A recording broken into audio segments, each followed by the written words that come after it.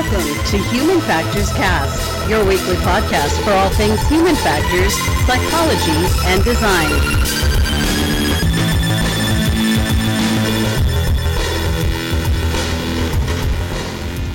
It's episode 107, and today is September 24th, 2018, and you're listening to, or maybe even watching, Human Factors Cast. I'm your host, Nick Rome, joined today by my good friend and yours, Mr. Blake Arnsdorf. We got some stuff to talk about today. Not a whole lot. It's going to be a little bit of a shorter episode because we are hard at work prepping for HFES. But we're talking Walmart is putting 17,000 Oculus Go headsets in stores to help train its employees in VR. And, you know, as if it wasn't bad enough that we're taking a plane ride next week, or I guess this weekend, airline passengers bleed from their ears and nose after crew forgets to pressurize the cabin. But first, I want to know what's going on in Blake's world. We got some stuff to talk about, right? Well, I'm terrified. Yeah, me too. Because I don't want to get on a plane now. The timing of that was pretty good. I won't lie. Couldn't have been worse for two human factors engineers. And now everybody else that listens to the podcast is going to know. So if you're going to HFES, don't be afraid to get on a plane because we want to see you. Yeah, we do want to see you. Don't worry about the pressurized cabin thing. That'll be fine. We'll be sure to remind our air crews to pressurize the cabin, please. Please pressurize the cabin before we take off. All right. But Nick... Yes. It seems like we're having some similar problems. I don't know if yours is yours a problem? Mine might be a problem. I don't think it really is. So my Fitbit, I think, is lying to me. Really quick, inside baseball. We both wrote Fitbit as our banter this week. So your Fitbit's lying to you. I think it is. What do you mean? So, okay, I don't know if yours does this. I'm making assumptions here. But at the end of, like, when I have 10 minutes left in the hour, if I haven't hit X amount of steps for whatever it is, like I think it's 250 per hour, it hits me up and lets me know, like, hey, you've got X amount left. Go do your steps. Sure.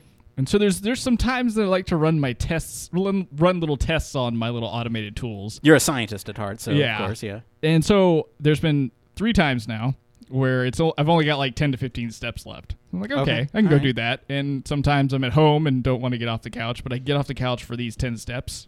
Or it's at work and I like need to quickly get back to my desk. So I'll count the steps out. But I swear it is accurately doubling the amount of steps that I'm actually taking. I bet you that's because you have to get over a certain threshold before Fitbit starts logging your steps to make sure that you're... I believe that's the case, right? Because it has to log a certain amount of steps before it actually says, okay, he's walking. Oh, he's stepping. Oh, he's stepping. He's stepping. Okay. So maybe that's the problem. I think because I've had something very similar, right? Where I'm like, yes, I know I've made this many steps, and it just won't register until I keep walking. I thought it just wanted me to walk more, and it was just telling me lies to get me fitter. It's still lying to you, right? I mean, it's not accurate if it's not, because if you walk, right, it back counts those 15 steps. So you'll notice it jump ahead like 30 once you get to 30 or something. I don't know exactly how it works. Maybe someone from Fitbit will be at HFES that we can ping. Yes, please reach out to us. Yeah. Let us Factors know. Cast. I've been having a different problem with my Fitbit. Yeah, yours seems much more concerning. Based on the language I used in the show notes, sure. So here's the deal. Over the weekend, basically what happens is because Fitbits have to charge, you have to charge them. Okay? That's true. You're tracking? All right. Is it this we're following so far? So you have to charge your Fitbit. So what happens when your Fitbit loses power is it will retain the last date time that it had before it lost power. Oh, no. So as you can see, my Fitbit watch right now. It is 12:34. It is 12:34 when in fact it is actually 4:35 in the afternoon. Man, we need to go back to work. Yeah. So it's lunchtime right now. So here's the deal. I've tried syncing and resyncing this to my phone, and it's still not updating the time. I've tried updating settings. I don't know what's going on. It is having trouble connecting to my phone. It's just been a blast. A blasty blast. A blast. What would happen if you just let it die again? Well, you know what? The scientist in me is letting that happen. So I'm hoping, I've tried turning it off and turning it back on. So to that, I say, you can see it in the show notes. I'm not going to say it out loud, but well, time is a construct anyway. It's fine. It is. Yeah. So, and I will just say the effect that it's been having on my schedule is weird because, I don't know if it's elongating my days or making me feel like it's, because I would think that having my time set 4 hours early or late. What is it? 4 hours late? Yeah. Early? Anyway, 4 hours behind where I'm actually at in time would like make me think, oh, I got so much more time left in the day. But in fact, it's had the opposite effect. I had too much time left in the day. Where, yeah, I've kind of been like, oh, it's 12:30. Oh, it's actually, 4:30. I have more time than I thought I did, which is weird. I don't know how it works. I don't know why it's working that way.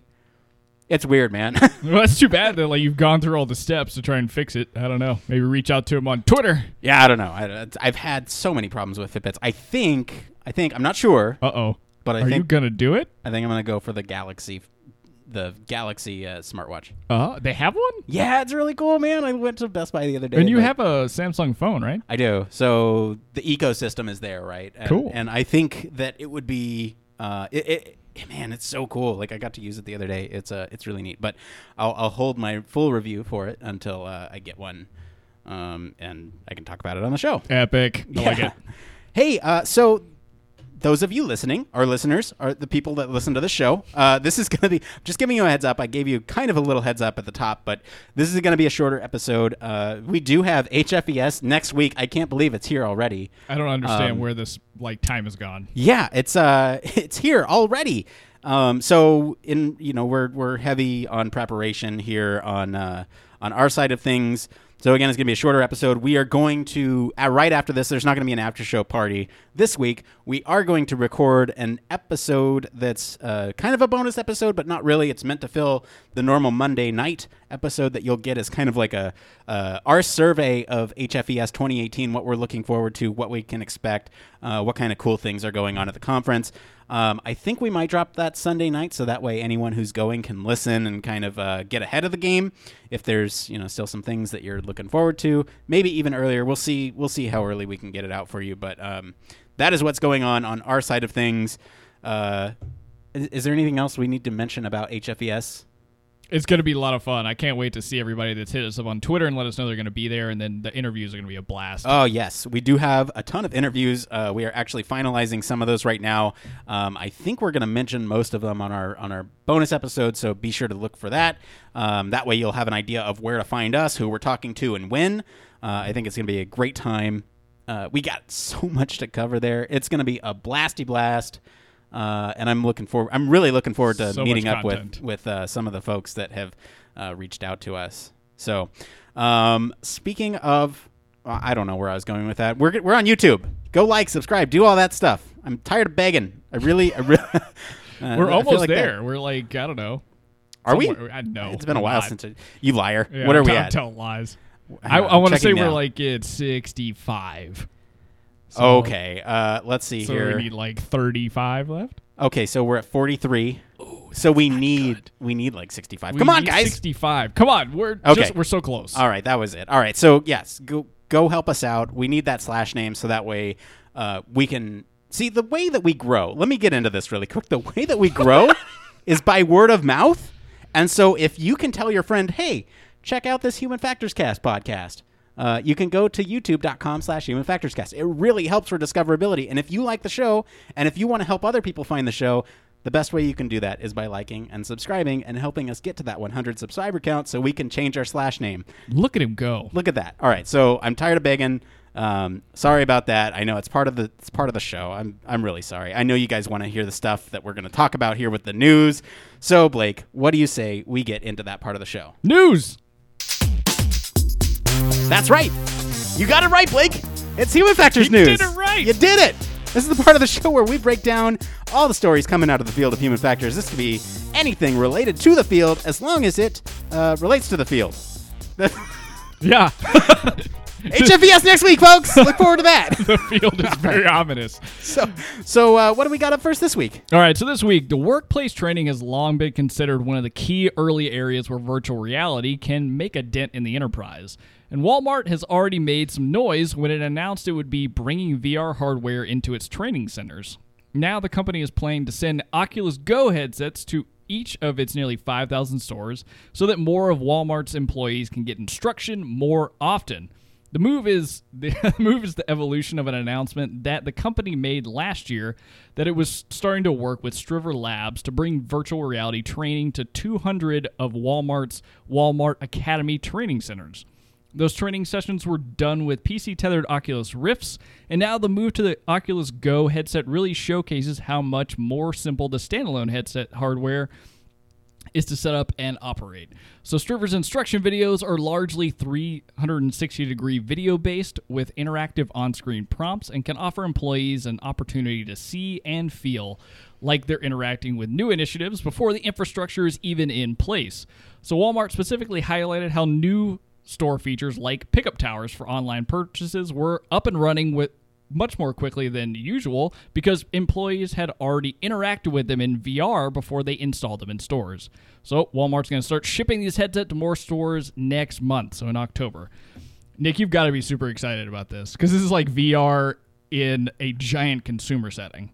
I'm very happy about this. So yes, this, love them or hate them, have your political opinions on Walmart, I don't care. This is good news for the industry of virtual reality because now we're bringing these portable devices that have enough fidelity, that have enough sort of immersion to train employees on these processes, procedures, check out different infrastructure that they're putting into the store ahead of time. That's what they mentioned in the story, is that they are now training them on these pickup towers. And the big news here is that they are bringing employees up to speed before these things are even in the store. So if they identify some major workflow issue with the employees and have some sort of, issue with, let's say, the workflow of the employee to do this checkout tower, whatever it is, there's something wrong with it. They have this insight ahead of time. So you could almost test a prototype. I don't think they're quite at that stage. I think they've already created the thing and tested it, and now this training piece is to kind of get it in the store. But let's say there were some sort of major issue that arose when they started issuing all these VR headsets out there and they started training in VR. It's very likely that they could go back and say, oh, hey, this is an issue. Why don't we just move this over here or change this thing ahead of the shipping time? So that's really cool to me. The fact that we've talked about VR a lot of times on the show, and oftentimes industry, or I guess not industry, the general populace will kind of conflate VR and video games and kind of think of them as one thing. But we've talked about VR in many other applications on the show, where we've talked about surgery applications, medical, and now we're even seeing it in training situations where they are training a general workforce. But this introduces a whole bunch of other issues, like what happens to the employees that have, this motion sickness problem that a lot of people who get in VR have. There's a lot of issues to still be ironed out. But the fact that Walmart here is taking the initiative and actually using this as a training system is very promising. Yeah, and I feel like it's a good test case for Walmart and for, I guess, Striver. And then again, another use case. I don't think that Oculus is very much involved with Walmart in this. I think that they're just purchasing these headsets from them. But it's good to know, like, how does this really pan out for people that probably don't interact with VR products very often in a training setting that's like for basically mass consumers. So they've already seen, like you said, there's been some already impact of being able to get a specific kind of like product checkout center up and running prior with a little bit less kind of rundown or any kind of problems that people run into. I think you make a really good point that although right now this kind of like Striver, and I'm not even sure if that's... I think it's Striver. How Striver or STRIVR is producing this content is it's just very video-based. It's a play on words. Striver. Gotcha. Striver. But I think it's nice that right now it's just 360-based video, but I feel like over time, and I don't really understand the capacity that is a lot about Oculus Go, but if it's able to help start like recording actions or like how many times people mess up, you could really improve a lot of training. Right. Well, Oculus has these little control devices that you can use to manipulate VR. I know I've never used an Oculus Go. I've used a Google Daydream, but they have something very similar where it's the point and click functionality, which for process things is not terribly difficult, right? Like, imagine training a cashier. You pick up the item, you scan it, and then you put it in the bag. And like even though that motion is not the highest fidelity of motion, you're not actually picking up an object, you're clicking a button, you're still sort of getting that process memory, right? Procedural memory of this thing goes first, then this thing, then this thing. And I think that could be still really useful, even with just a simple input device. So yeah, because even then you could really tell if, like, let's say a lot of people are having a hard time at the very beginning. You still get that good training effect thing that you can see through just trend data of, like, okay, people are improving quickly over time, so we don't have to worry about that being a problem within our simulation. I just think it's awesome that they're using Oculus Go headsets that just to try and do this. So now we're using something that's not tethered to anything. It's easy to slap on and quickly go. I wonder if the content that is being made by Striver is maybe a little bit useful for people that may have these kind of like motion sickness problems, right? Because it's using a lot of video from the store itself and then giving like some very small overlay VR type systems. Yeah, and really the only movement is through the head. It's not the directional movement that could potentially cause motion sickness, right? Some of the motion sickness happens when you don't have a one-to-one mapping with what's going on in your head. All the inner ear stuff. Yes, that's what I'm talking about. That's when there's a disconnect between what your body's doing versus what you're seeing. That's when that stuff happens. And so, yeah, if you're planted in one place, there's still some issues like with positional tracking with your head that could potentially make a risk, right? If you lean forward, your head doesn't, in that environment, lean forward as well. Oh, you're right. Okay. So you're kind of stationary. You kind of got to stay put for it to have maximum effect and to reduce motion sickness the most.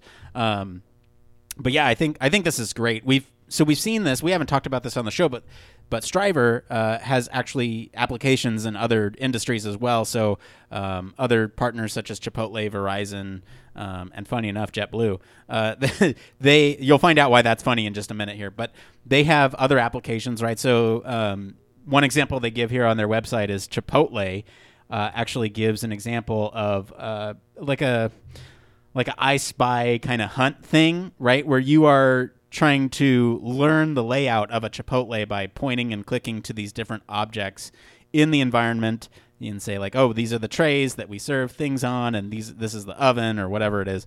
So you can kind of see those types of applications too, where it's just kind of learning sort of the spatial relationship of where everything is in the environment as well. How crazy would that be if you can cut down on some of the time for any job, but especially jobs where you're doing a little bit more like manual moving things around, you're cutting down the having to get familiar with the space time.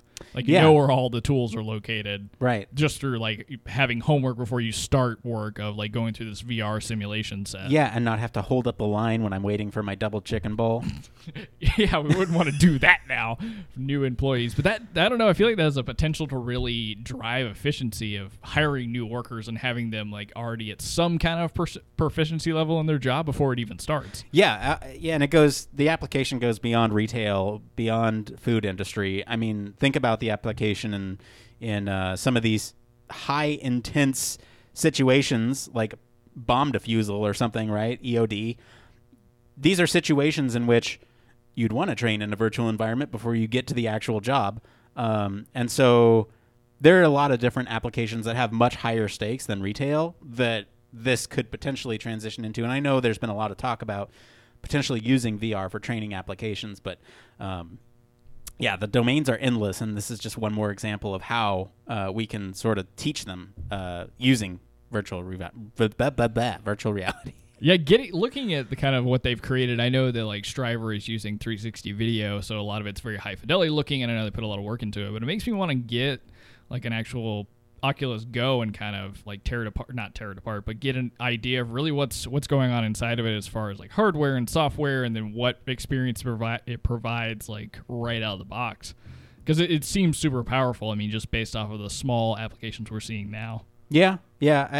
I will say it's not much, right? It's the Oculus Go. It's the Go version. It's the portable. It's not meant for high environment rendering capability. It's very much to like play 360 degree video on, which is just that's all you need for this type of application, right? So, yeah, I don't know. This is neat. Yeah, this was a great story. I'm glad you picked this one out.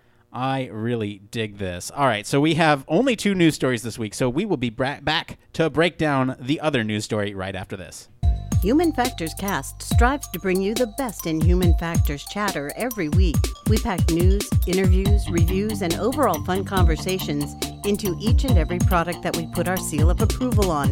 But we can't do it without you. You see, the Human Factors Cast network is 100% listener supported. All the funds that go into running this show come from the listeners. That's why we're giving back to our supporters on Patreon, now more than ever. Pledges start at just $1 per month and include rewards like 24/7 access to our exclusive Human Factors Cast Slack channel, personalized professional reviews, and Human Factors Cast Infinite, a Patreon-only podcast where the topic is human factors, etc. We're always updating our rewards, so stop by patreon.com/humanfactorscast to see what support level may be right for you. Thank you all, and remember, it depends. Oh, I said JetBlue, and it's Jet Airways. Whoops, my bad. Didn't mean to throw JetBlue under the bus.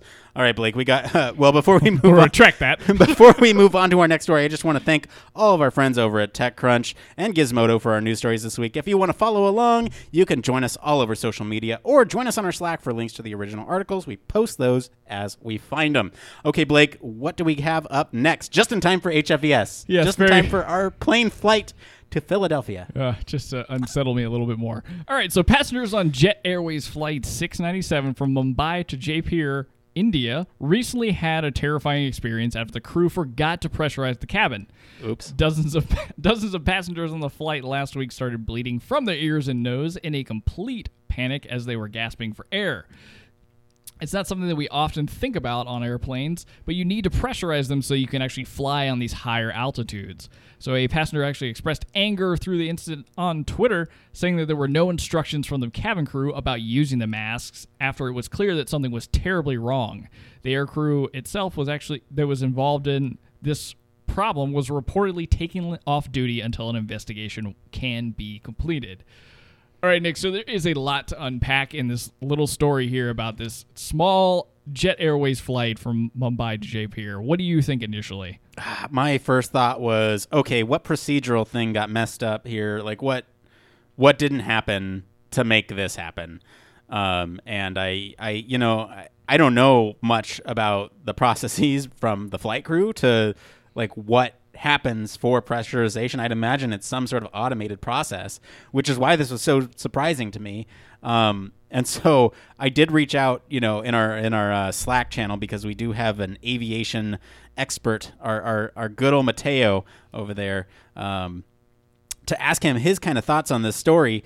And I'm going to just read here a couple of his notes here. So he says, from an organization perspective, it doesn't sound like Jet Airways is doing too well business-wise currently with the cost cutting and trying to bring passenger fares down. So pilots tend to suffer the most from these things because they have complex workloads and schedules to keep up with. But for the pressurization, which he posted a great background on aircraft pressurization. I'd highly recommend anyone go read that. It's actually a really fascinating read, and I learned some stuff from reading it. So let's see here. I'm trying to see if he posted anything about pressurization and what potentially went wrong here. So let's see here. Cabin control pressure is enunciated with a green light from the systems manual, and he went through the effort of actually digging up the air systems manual for the 737. This guy's awesome. I love Mateo. He's the man. He's the man. All right, so he also writes, I suspect this is what happened, having not switched the system to auto mode, which is what should be set unless having to conduct certain maintenance procedures or in case of emergencies and other events where pressure requires manual control or simply no air pressure at all. He says, all this with a grain of salt, without being in the cockpit at the time and until further information is released. This is the simplest explanation. So Occam's razor. So with that being said, I don't know. To be honest, I didn't do a follow-up on this. I don't know what the status of this is. I guess we can do a quick Google search to see. We can check it out, but what likely happened. it's going to take some time, right? Because from our perspective, a lot of reports like this, it takes a lot of time to go through the process and procedures. You're going to interview everybody on the plane, do actual, mechanical checks of the plane and see what was going on at the time. I would assume reviewing whatever's going on in some of the different recording procedures that are actually being set up on the planes too. But I thought it was important in some ways to bring up that I'm not completely sure if this is an automated process or not, and I'm kind of surprised that if it is not currently in this particular set of aircraft, then why it isn't, because it feels like this is something that, with the chaos of trying to get people on a plane, seated, ready to go, taxi, and get in the air, this could happen more often if you're only relying on somebody else's kind of like, mental capacity to remember this is part of their job, or correct resource, like crew resource management.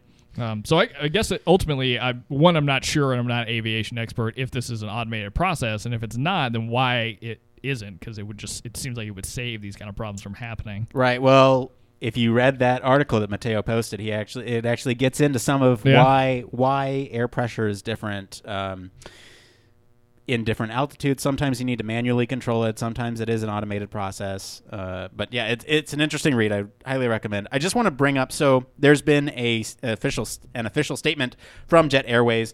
They say, following the air turn back of Jet Airways flight 9W9, on September 20th, 2018, 144 of the 166 guests of the original flight traveled to Jaipur via an alternative Jet Airways flight, while 17 of them wished to travel at another point in time.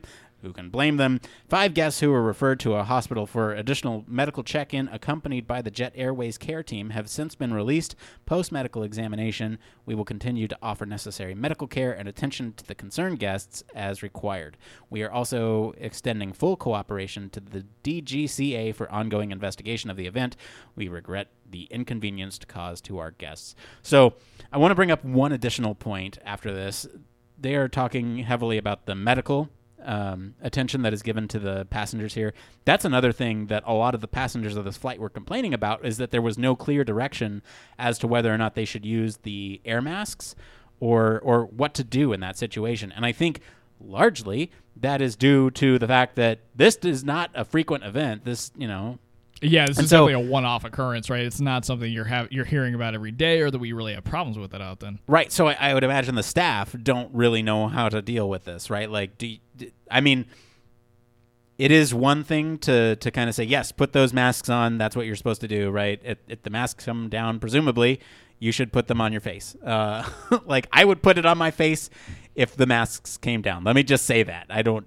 Yeah, it would be on. I'd be like closing my eyes and probably freaking out. Yeah, but I'd still have it on. Calling my loved ones. Yep, and at least I could breathe. But the thing is, like, how much more would it take to invoke some sort of automated system? Again, automation for, like, when the masks come down, to say, please, the instructions, please place the masks over your face first, and then the child's face, so that way they get air. All that stuff.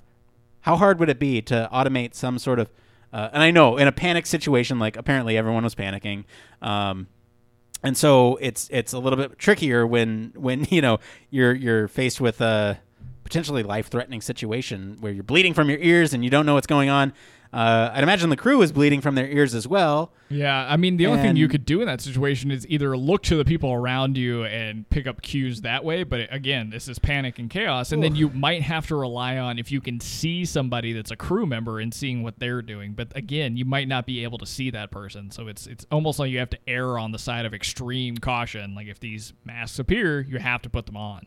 Yeah, there is a Twitter video, and the article says panic, but I mean, it's hard to tell in the Twitter video that people, I don't see panic personally, but I mean, think about what kind of situation this is. This is really sort of stressful. Like, this is it's kind of surreal. Yeah, it definitely is very surreal. But if somebody has enough cognizance to be able to, like, take a video. And we're watching it right now. It's pretty slow, or it's pretty smooth action, swiveling around and looking at it. So maybe it wasn't as bad as it's being advertised. Still very terrifying. Very terrifying, especially when we're 1 week away from taking a plane flight to HFES. Yes, and Blake already gets anxiety from flying, so it's great. Talking about this article is giving me a lot of anxiety myself too. Like, I don't know about you, but this is really kind of triggering my anxiety about flying. And I don't know. It'll be all right. Yeah, so I guess the way the way I wanted to tackle that was I didn't want to immediately assume that it was like a crew resource problem, right? If it was indeed like an automated situation, but it sounds like from Mateo's take on it in the article he provided us with that it depends situation depending on like why it may have been off or what may have been going on, because it sounds like you interact with the pressurization of the cabin in different ways depending on what's actually going on in the air. Yeah, I don't know. But I will say to anyone who's interested in following this information, Mateo has posted a lot of really valuable resources to all of the Jet Airways fleet, to this pressurization background, to the system manual of the Boeing 737. He's great. He's got a lot of resources up there, so I'd highly recommend go check those out and thank him for doing all that. Well, I'll be reading all of them before we get on a plane on Sunday. Oh, okay. Well, I was going to read them while we were on the plane. I read the pressurization one, but the system manual, that'll make some nice light reading. Yes, some nighttime reads. All right, Blake, any closing thoughts on this one before we move on? I'm not as terrified as we were when we started. So okay. Yeah, you know what? If pressurization doesn't happen, then, at least it'll be kind of calm. You'll be bleeding from the ears, but at least you'll be calm. Yeah, right? be under pressure. All right. Well, it's that time again. What time is it? It came from... Let's switch gears and get to It Came From, well, not Reddit this week. It's Twitter. It's Twitter. This is the part of the show where we search all over social media. We're going to switch it to social media this week to bring you topics the community's talking about. Anything's fair game as long as it relates to the field of human factors and encourages discussion amongst the community. And what better way to interact with the community than from a direct tweet from Tori Mortensen. So this one was in response to our, do you have any questions about human factors? We ask every Sunday, we never get any hits. And then here's Tori. Thank you, Tori, for writing in. He says, sorry if it's already been done, but maybe a careers cast? Tell your human factor story and maybe give advice to new entrants. Also, what would you recommend HF people, that's human factors folks, that are place-bound in a rural area do career-wise, remote, etc.? So, Blake, I want to tackle this in two bits. So, first, let's tell our human factors stories. The origin stories? Yeah, we've mentioned these on the show before, but I mean, it's always good to kind of revisit these for some of our newer listeners. Sure. We're always getting new listeners. So, hey, if you're new to the show, welcome. We're glad to have you. You're about to hear our origin stories. So, Blake, go. Yeehaw. Here we go. So I'm going to keep it short. I'm not going to do like a full elongated version. But so I went to college originally to be an aerospace engineer. We've talked about this before. That didn't really pan out because I'm not so good with some of the numbers. Some of the your physics and whatnot, I really struggle with. You're the reason for the air decompression, right? Yes, okay. I'm the reason because I didn't turn that on. No, I actually just really got into psychology. So I was very excited about neuroscience, and I worked in a rat learning lab and wanted to combine those two things. But when it came to applying for PhD programs, by the time I was graduating my undergrad, I just wasn't really excited about either one anymore and couldn't see like going and pursuing a doctorate in something that I wasn't super stoked on. My professor at the time who was looking over me, Dr. Martha Escobar, if you're watching. Shout out. She actually mentioned, because she knew I liked to work on cars and I liked working on mechanical things and stuff like that, that had I ever heard of human factors. And she also knew I had some interest in aviation, had like a background in aviation engineering as well. And so she pointed me in the direction of this particular program in Long Beach that kind of put both together. So they dealt with, ATC development of new stations through like new technologies and stuff like that, and then also applied human factors methodology. So that's kind of how I got into even knowing about human factors. And then I did my undergraduate work or graduate work, I guess at this point, in human factors psychology, and now I'm here. And now you're here. Now I'm here. And then a wide-eyed young man asked you if you'd like to be on a podcast, and now you're here. And now I'm here. Yeah. Okay. All right. That's your origin story. I got bit by a radioactive human factor spider. Oh, good. No. So is that how you got here? That's how I got here.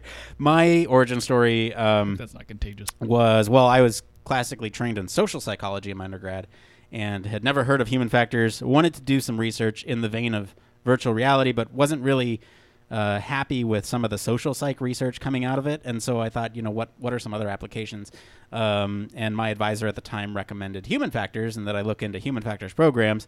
And 8 out of the 10 programs that I applied to were social psychology programs. And I didn't know that. Yeah. So fun fact. And then, it's funny the way life takes you. I got accepted into a human factors program, and it was competitive for stipend and all that stuff. So I decided, what the hell, let's go for it. And I got there, and I realized that everyone was kind of talking my same language. I didn't have to describe what an HMD was. I didn't have to describe what occlusion was. I didn't have to describe what any of these other terms that we throw around are. And I found it very refreshing, and so much so that I pretty much fell in love with the thing and the topic, not the HMDs or whatever. But I fell in love with the topic of human factors, and occlusion. And you know what? One thing led to another, and the love fostered, and here I am. Yeah, and then you started the podcast. And then I started the podcast. Yeah, he's the man. Well, the reason for the genesis of the podcast was, I like podcasts, and I was looking for human factors podcasts, and I didn't see any human factors podcasts, and I thought that was a need that someone needed to fill, and damn it, that's something that I want to do. So, what better excuse than to talk about the thing that you love every week? Yeah, and then the evolution is, of course, where it is now. But yep. Yeah, it's been a fun road. So that's our origin stories, if you will. Let's get into part 2 of this question. What would you? Okay, you know what? Maybe give advice to new entrants. Let's tackle this too, because I don't want to overlook this. Yeah, you're right. Okay, new entrants. We were gonna skip it, but. So, okay, this is kind of tough for me to know where to start or where to target my advice, because I didn't know this, and maybe you'd heard of this by the time you'd heard about human factors, but there's programs out there that already exist. They're like undergraduate psychology degrees that are human factors. I knew that. Yeah, see, I'd never even heard of that until I went to grad school. Right. So let's say, I don't know, really either way. Let's break it down from like 2 entry points. 2 perspectives. One, you're an undergrad. 2, you're looking for graduate school, because I feel like those are 2 new entrants entry points for human factors. I feel like those are 2 good places to start. So why don't we break it down by that? Sure. So if I could do it all over again, and I was coming at it from an undergrad perspective, and I knew that there was a way for me to get a BS in human factor psychology, I would have totally done that, because you would have like a leg up on hopefully a lot of methodology, and then also a lot of the background bits that you're going to get a little bit in grad school. Maybe a little less, maybe a little less of the psychology. Maybe I don't know what it would focus on at an undergrad level, but I would definitely take the time in undergrad to really hone in and understand what you like about the field, and try and see if you can branch out and either put yourself in classes that are more technology based, stuff that's CS related, or if in this day and time, if it's VR related, or even if you really fancy yourself doing more design work, putting yourself in kind of those shoes.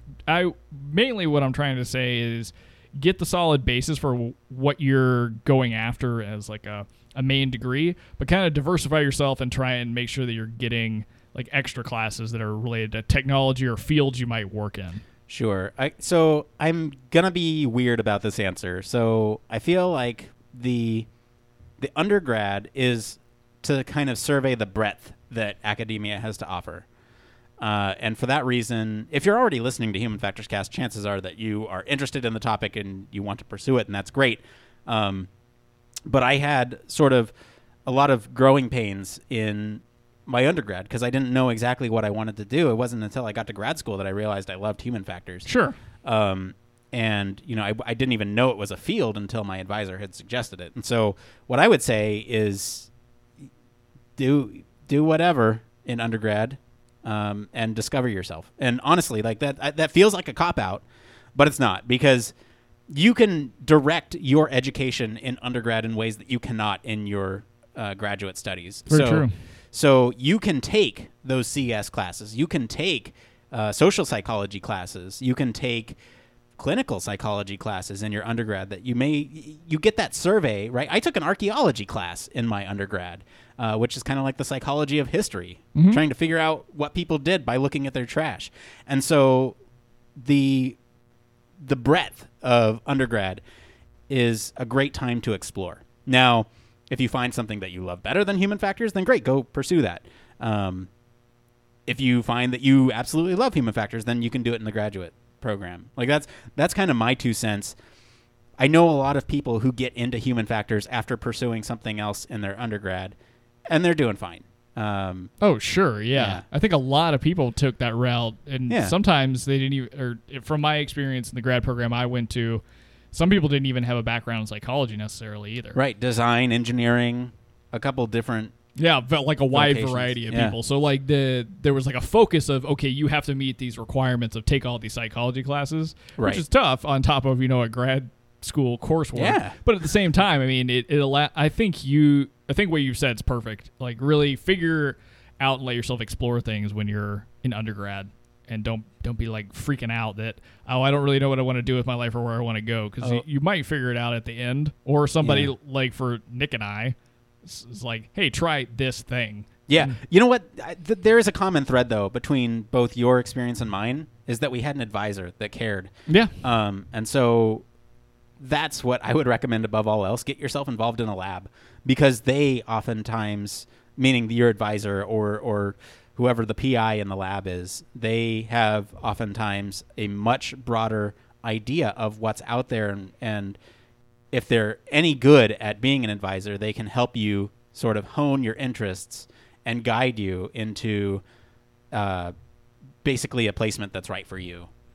And now that I'm thinking about it, and maybe this is something me being super introspective and like a retrospective of what I'm thinking about school.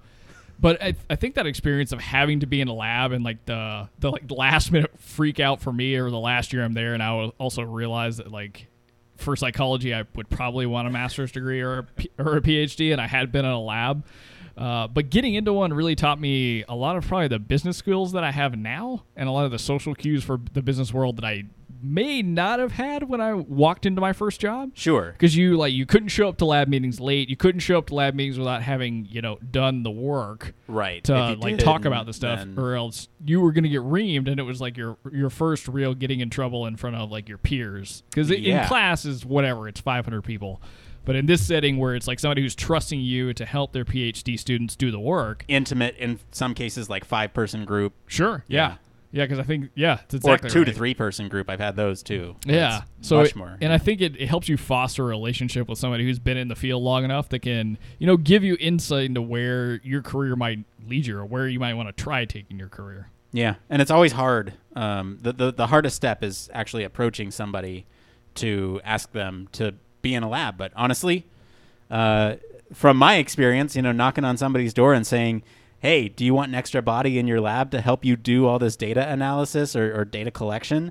Unless they're not running a whole lot of stuff, they're going to be hard pressed to say no to someone who's so eager. So I don't know. That's just my experience. So and on that note, I do want to throw a comment out there in case somebody runs into the same thing that I did.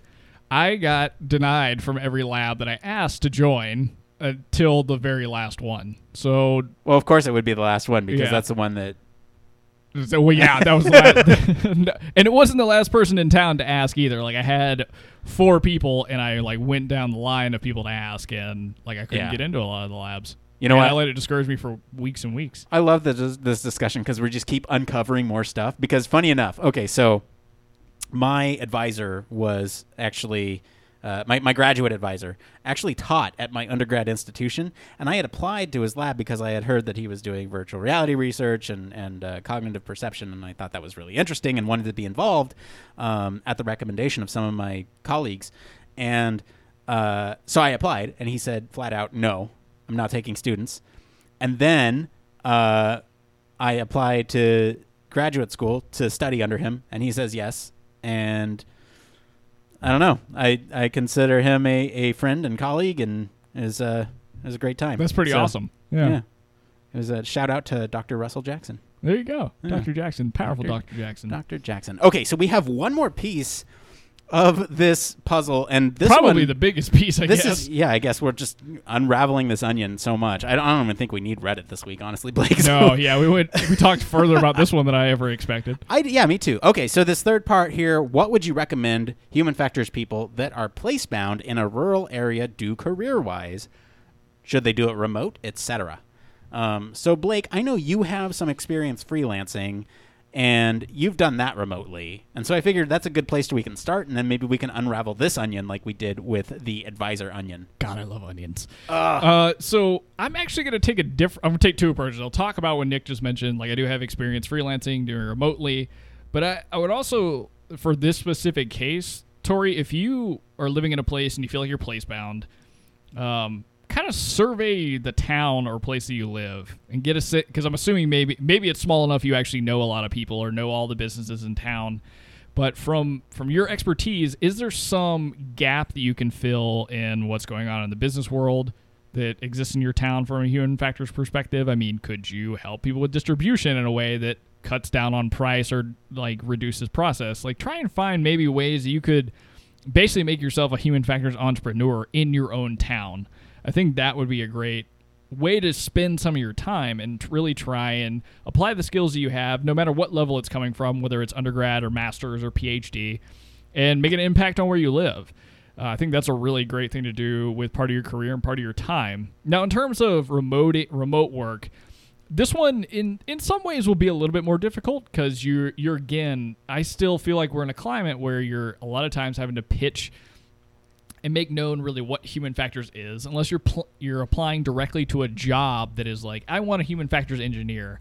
But from my experience, doesn't mean it's everywhere, doesn't mean that I have looked and uncovered every stone, but a lot of those jobs want you in that office, in the place, because you'll be doing things like monitoring products, interacting with users, talking to stakeholders, that kind of stuff. So it makes remote a little bit more difficult, but there's plenty of services out there that exist, like Upwork, that'll help you kind of get a nomenclature of like what's out there, what are people looking for that might get you some remote work. If you know of any companies that are looking for it, just start pinging them outright saying like, hey, I have this experience. This is what I know to do as a human factors practitioner. Here's how it can impact your business or why I fit for the job, and go from there.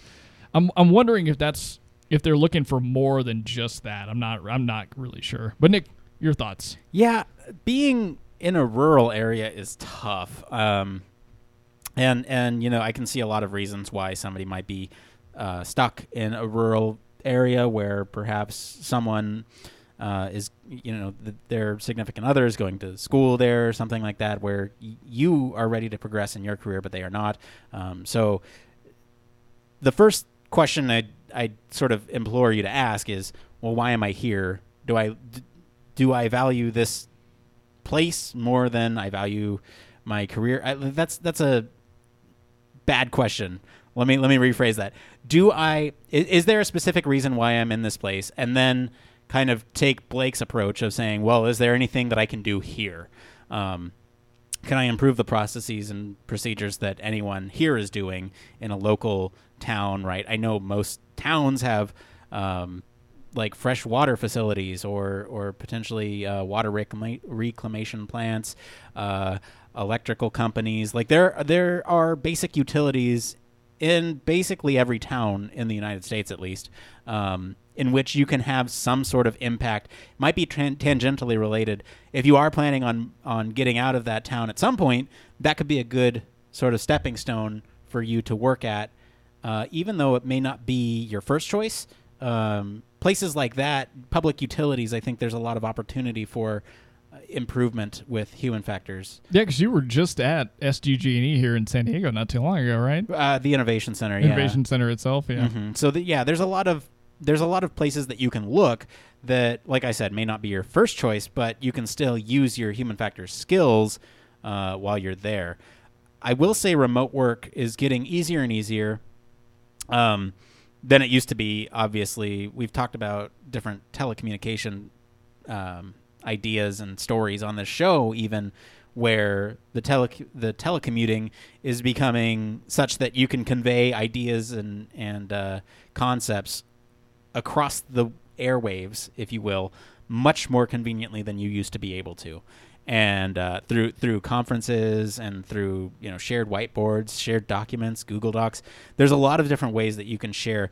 The tricky part with that is finding someone that that can help get you the in, unless you're doing freelance work on a contract by contract basis, which can be kind of soul crushing if you don't get consistent work and you need to support yourself and potentially others. Yeah, and so there's one more piece, and this is something that I'll unveil now that I'm doing. So there's a company that reached out to me a couple months ago now, and I've been on my moonlighting in my evenings when I'm not teaching. I'm actually developing kind of coursework that's centered around research methodology for user experience.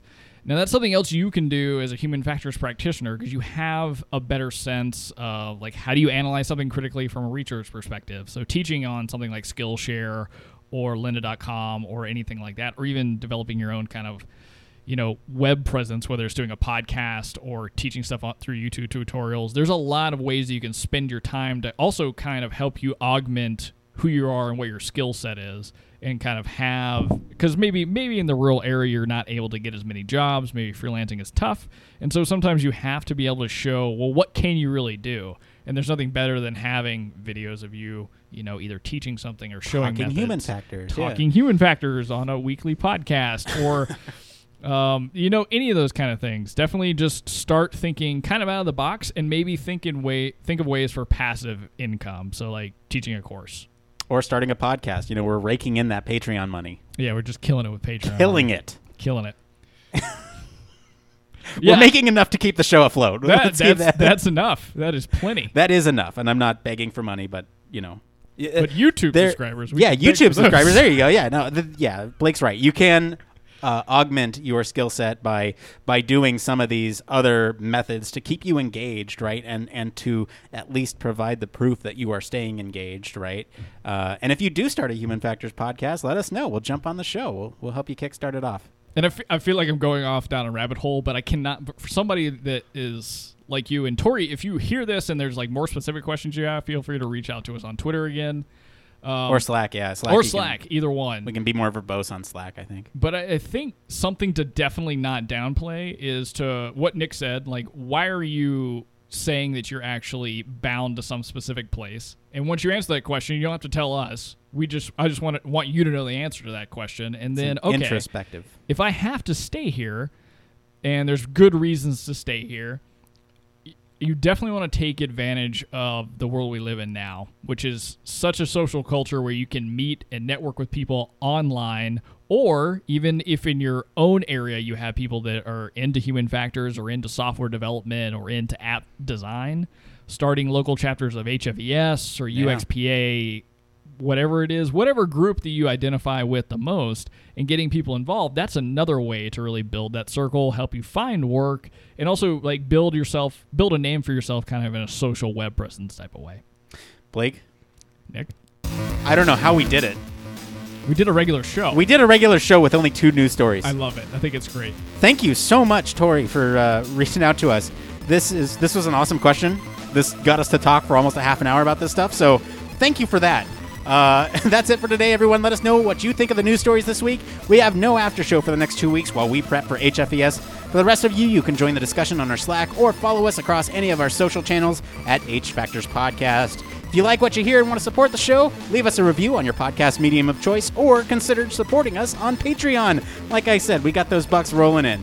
And of course, you can always reach us at our home on the web, humanfactorscast.com. I want to thank my favorite co-host for hanging out with me and making his ears and nose bleed from talking to me, Mr. Blake Arnsdorf. Where can all of our listeners find you if they want to talk to you about bleeding orifices? About being under pressure. Okay, you guys can always reach me at Don't Panic UX across all social media outlets. Excellent. Special thanks to Jeff Olson for our video editing this week. As for me, I've been your host, Nick Rome. You can find me across social media at Nick_Rome. Thanks again for tuning into Human Factors Cast. Until next time, it depends!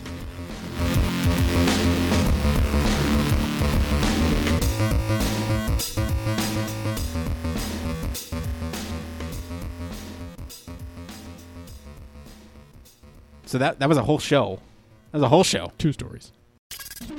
Spacecraft, railway locomotives, nuclear submarines, healthcare, jet aircraft. These are all examples of highly technical systems and organisations, and all have one particular thing in common. They all involve humans. Humans who want to do amazing things and are using technology to achieve them. They all have something else in common. They have amazing people ensuring that the users who are involved can do what they need to do, are safe when they do so, and have the optimum user experience. These people are human factors practitioners, and on 1202, the Human Factors podcast, they talk to me, Barry Kirby, about what they do, sharing their career paths, highlighting their ideas and best practices, and fundamentally raising awareness of our discipline. Find us on 1202podcast.com, on social media, and on your favourite podcast directory, because it's more than just common sense.